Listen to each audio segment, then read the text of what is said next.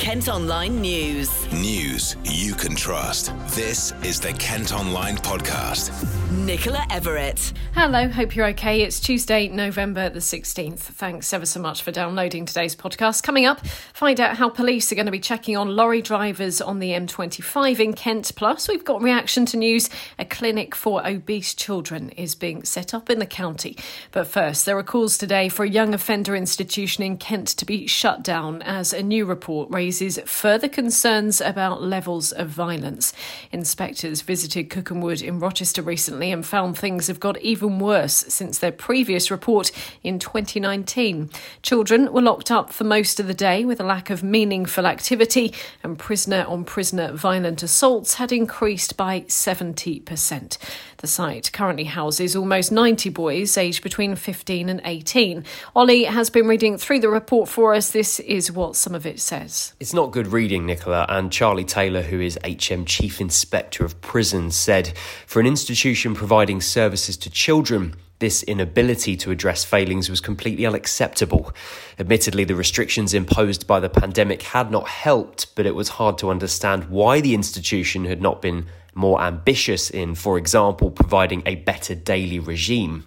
He added, we found low morale among staff, low standards, low expectations, and a lack of energy and creativity that could engage and motivate children to use their time at Cookham Wood usefully. Thanks, Ollie. Well, inspectors found violence had caused 49 recorded injuries in the previous 12 months, which resulted in 29 admissions to hospital, accident and emergency departments.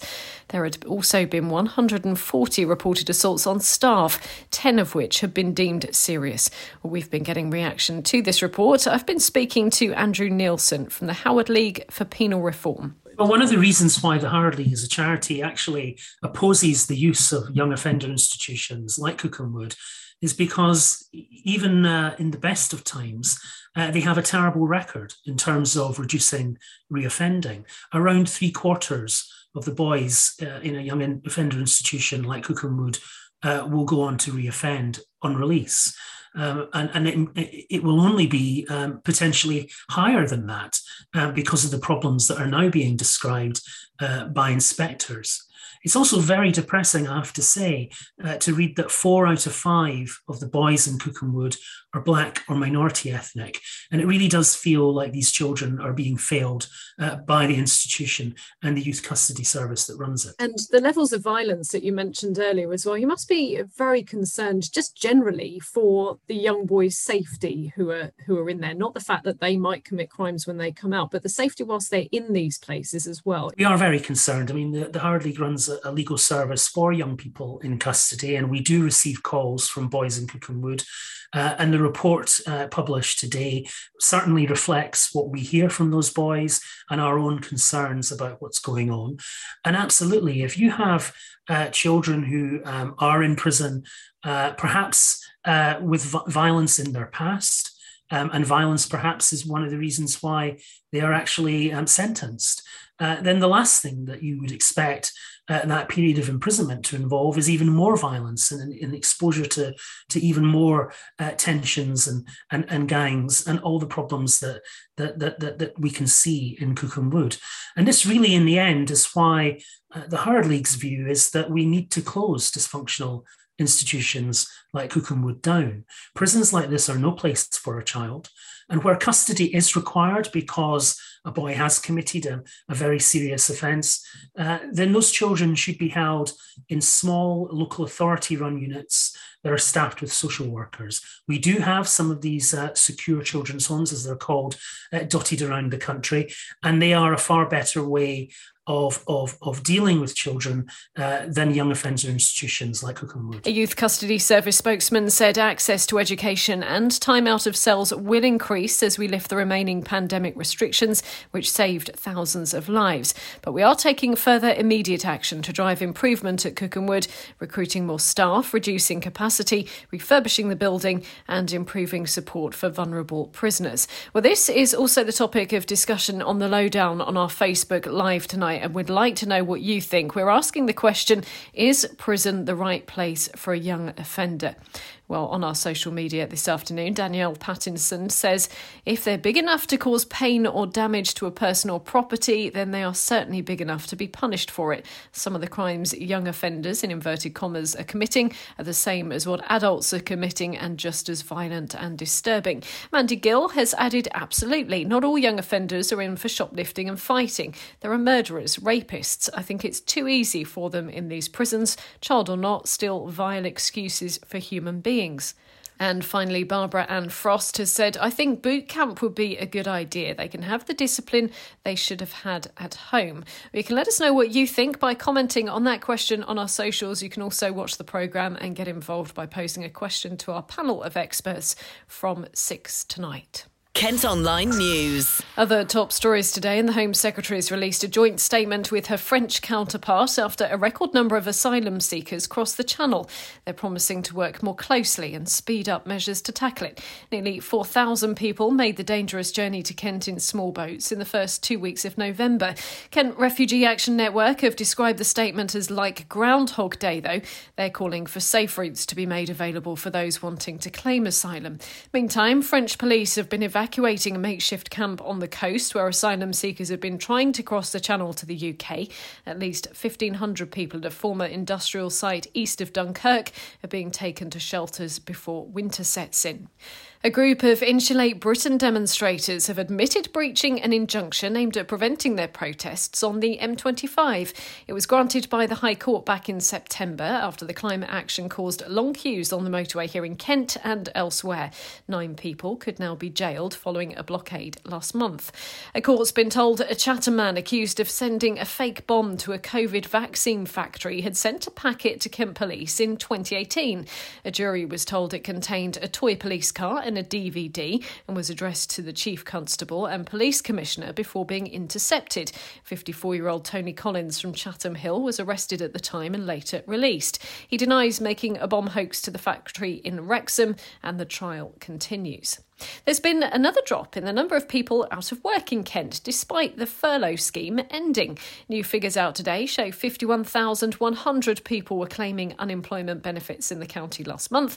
That's about 1,100 fewer than in September, although still significantly higher than before the pandemic. Well, Chancellor Rishi Sunak says the government's trying to address staff shortages. Like many other countries around the world, we are seeing supply chain challenges, and that's not uncommon. We're seeing that across the world, and what we're doing where we can make a difference, we are. Yesterday, it was announced thousands of people are going to benefit from a wage increase as the new voluntary living wage comes into force. The real living wage is going up to £11.05 in London and £9.90 here in Kent, so outside of the capital. The Living Wage Foundation, which sets the amounts, says 9,000 employers have signed up to pay it. It comes ahead of an increase in the national living wage, which was announced by the government in the recent budget. That'll go up to £9.50 an hour from April 2022. But Ivor Riddle from the TUC in Medway says it's still not enough. He spoke to Jadzia on the Lowdown last night. Right now, what we're actually asking for is a minimum wage of £12, because the reality is that you cannot live on the national living wage. People still have to claim universal credit. People still have to work 2 or sometimes 3 jobs just to make an income to keep their family in food and heat. So it's just another bit of flim-flam from central government trying to make it look pretty when actually, in fact, they're just letting people down.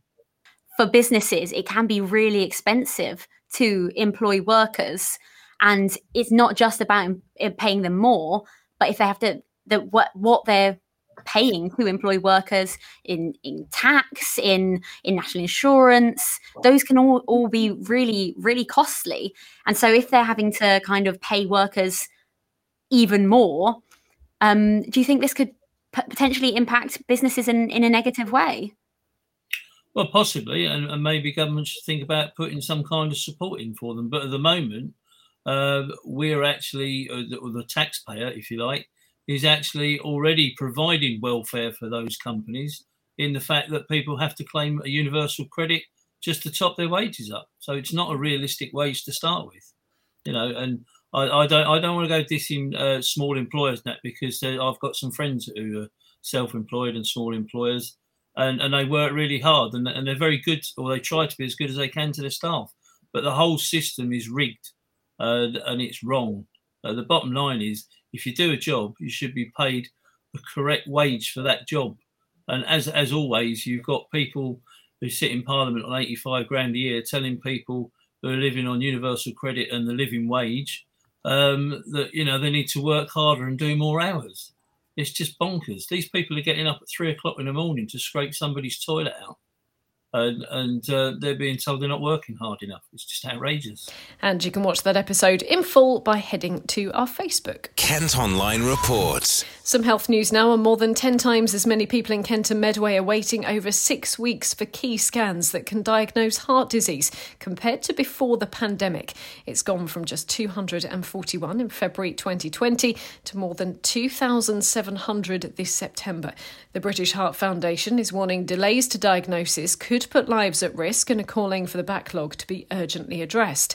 Elsewhere, a specialist clinic's opening in Kent to help severely obese children and young people who are struggling with their weight. It's one of 15 sites across England as part of a pilot programme and will offer things like diet plans, coaching and mental health support. When new stats out today show obesity rates among primary school children here in the South East have risen significantly over the past year. Almost 9% of reception-age children were overweight last year compared to more than 12.5% now. For Year 6 pupils, it's risen from 17.8% last year to more than a fifth. Dr. Jack Jacobs is a GP based near Ashford and joins me now. This is a rather sad situation, isn't it, Jack? Well, it is. Obesity rates in children across the whole of the UK are high. I know that in Kent and Medway, we've got even higher rates than the national average. So it is a real problem. And it affects obviously the physical, but also the mental health of these young people. And addressing it at an early age will really pay dividends throughout their whole lives if we can do that. Just looking at some stats that were released today, actually, these are just from the South East, but it's saying for children in Year 6, so for children who are just about to go to secondary school, just over 20%, so a fifth of them now were classed as overweight. I mean, as you say, that really is very concerning, and it has gone up quite dramatically over the past year. What could that be down to? Is it down to things like lockdown and not getting enough physical exercise as they would have done being at school? I suspect it's probably a combination of that. So, I think you can imagine that people, kids, adults all have done less activity during the lockdown, and perhaps we've all eaten the wrong sort of thing as well. I think, sometimes when things are stressful, you turn to food as a bit of a comfort, and then that can just become a habit. And it's very easy for, I think, extra calories to sort of slip in and weight to gain in that sort of situation.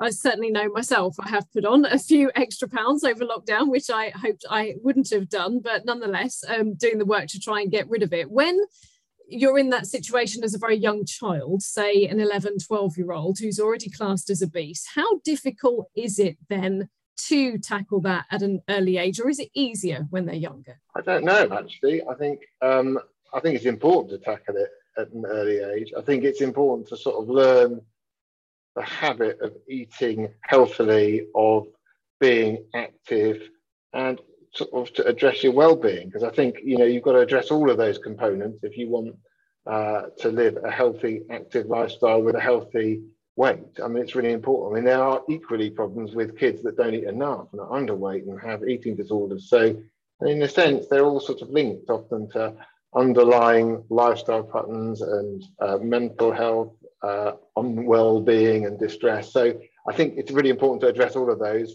I'm quite sure if you can address these things earlier, then the outcome will be better. And it's good to see that some investment is being made, but there probably needs to be an awful lot more. And of course, if it isn't dealt with, there could be some quite serious issues when they do get older, because we know that being overweight can lead to other health complications, can't it? It can. So we know that certainly in adults, and therefore by default children, if you're overweight, the longer you're overweight, the higher your risk of cardiovascular type of complications, so high blood pressure and diabetes and heart disease. So it really can lead down the line to physical health problems, but also mental health problems as well. We know that a lot of people that remain really overweight throughout their lives are often carrying the burden of mental health illness. So yeah, there's a a lot of health things that need sort of looking at. A lot of the comments we've had on this story just finally immediately blame the parents, but it sounds like from what you're saying, it can be quite a complex issue, and it's probably not fair to do that straight away. No, I think it is a complex issue. I mean, I think if you just try and look up what a healthy diet should be, you'll get 101 different answers. And the fact is there's a lot of choice out there. Labelling on foods is really tricky. So I think it is really challenging to know what is a healthy and right and a balanced diet for children. And there probably needs to be an awful lot more education and support out there than the limited stuff that's out there at the moment. Well, quite a few of you have been posting comments on this story on Kent Online today. One says, I was obese as a kid right up to being 19. The combination of going to college where a nutrition unit helped me understand the types of food and why some were good to eat and some bad, and meeting a lad who I really liked but would not see for at least 4 months led me to lose 3 stone in that time. I had been overweight because my parents were working long hours and our family meals were full of calories. They needed the calories, but I was a pupil at a grammar and needed long hours of study to succeed, so did not burn off the calories. I needed the motivation to do it and the knowledge of how to do it, and I really believe that this is what everyone who is overweight needs. What did not help me was someone telling me I had to do it, because at that age, I don't think it's the way forward. The new clinic, which I believe is now one of many throughout the country, will only succeed if it does not make the kids feel there's something wrong with the way they are or look. Good luck to all the kids and professionals involved. Another comment has added, there are fast food shops everywhere. It's just too easy for children to pick up bad habits. There are many causes of overeating, including abuse and mental health issues. Let's hope these places will deal with the whole problem. Education and knowledge about food should also be taught. And one final comment says, in the vast majority of cases, it's pure laziness on the parents' side. Too easy to order in a takeaway. Parents should be helped, and persistent offenders should be done for child abuse. Quite a controversial one there. You can let us know what you think by also leaving a comment on the story. And an investigation is underway after a defibrillator was stolen from a village near Ashford. The potentially life-saving equipment was taken from outside the Woodchurch hub on Front Road over the weekend, and the accompanying paddles were found nearby. Kent Online reports.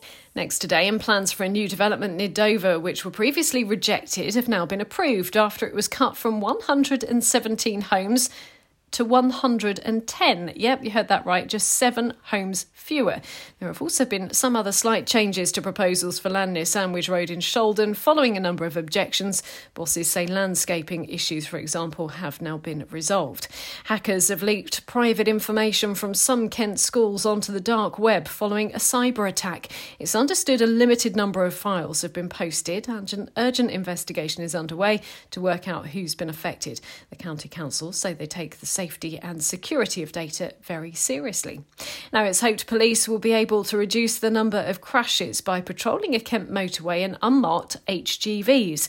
Undercover vehicles known as supercabs will be used on the M25 over the next fortnight to help catch drivers committing offences like using a mobile phone behind the wheel or not wearing a seatbelt. Christina from our colleagues at KMTV has been speaking to Sergeant Rob Beckers from the Met Police. We do have the advantage, being in the HGV, we can see into those bigger vehicles, but also because of the height, we can see down more clearly into motor cars and vans where people are perhaps hiding things out of view of the windows. And what are some of the offences you've seen, because we sort of heard when people are on their laptops watching films, it's not just, mobile phone use? No. So we're seeing a lot of mobile phone use, but the mobile phone use has actually changed quite a bit. So we're seeing a lot of social media use whilst people are driving, people completing paperwork, counting money we've seen, all sorts of things, all things which take people's attention off the road and distract them from the quite complex cognitive task at hand of driving. And in terms of the legal side of it, obviously you're in a HGV, they're down there, you pull them over, they could try and deny it. So how do you make sure, it is completely sort of enforceable in court? Yeah, so we've got cameras, so we try to capture best evidence via cameras from the HGV. that information is then relayed to stopping vehicles who will go and deal with the drivers, and we're quite open about what we're doing, and we tell drivers what has been witnessed in the cab of the lorry, and a lot of drivers do accept that they've done wrong. And how is it this time of year? Obviously, we've been in lockdown, a lot of people stopped driving, so some of them, maybe back out in their cars, maybe a bit more relaxed about it all. Are you expecting to see more drivers this time of year sort of break the rules following on from the pandemic? I don't think there's really a great deal of change in offending behaviour, really. It's been fairly consistent, even through the lockdowns. The nature of offences has changed somewhat, I would think, but we're still seeing a lot of offending. And you can see their video report by heading to the KMTV pages of Kent Online. Villagers are hoping to rebuild an historic Kent pub which burnt to the ground after being struck by lightning. The 130-year-old Green Man in New Ash Green was gutted when the blaze happened in June. Its owners have now said they intend to dispose of the site, but people living nearby are hoping to take it on after it was declared an asset of community value. And at Kent Online you can read about the Kent Man who inspired one of the most popular series of children's books. The Mr. Men and Little Miss books are celebrating their 50th anniversary. Adam Hargreaves is a son of author Roger, who wrote them after he'd been asked by his little boy what a tickle looked like. Kent Online Sport. Former Yorkshire cricketer Azim Rafiq has told a Kent MP racism is far more prevalent in the sport than many people realise. He's been giving evidence to a parliamentary committee today after his old club admitted there had been harassment and bullying. Ashford's Damien Green was among those questioning him. So you say it's institutional in Yorkshire. Do you think it's institutional in cricket more widely? Yes, I do. I have had enough people talk about experiences up and down the country. It's not just at Yorkshire. And I think here the ECB's got to take a bit of responsibility as well. The England and Wales Cricket Board will give their response at the same hearing. Football and Gillingham are in FA Cup first-round replay action tonight. They travelled to take on Cheltenham Town after it ended 1-1 when the sides first met 10 days ago. Here's manager Steve Evans. It's always a tough place to go, Cheltenham, whatever level they've been at through their football paramedics. The great supporters down there as well. Proper people. When I go to Cheltenham, it's normally at the racing, but it's also good to go there, and it's a proper place to go and play football against the good side. Kick-off tonight at 7:45. You can follow the action at Kent Online and get details of the result in breakfast bulletins on our sister radio station KMFM tomorrow morning. Plus, we'll have reaction in tomorrow's podcast as well. And staying with football, the Gills will face an early start next season because of the Winter World Cup. EFL fixtures have been adjusted to accommodate the tournament in Qatar, with the Gills' first game due to take place at the end of July. Well, that's all from us for today. Thanks ever so much for listening. Don't forget you can follow us on Facebook, Twitter and Instagram. You can also now get access to the new ad-free Kent Online premium site by subscribing. Just head to kentonline.co.uk/subscribe. News you can trust. This is the Kent Online Podcast.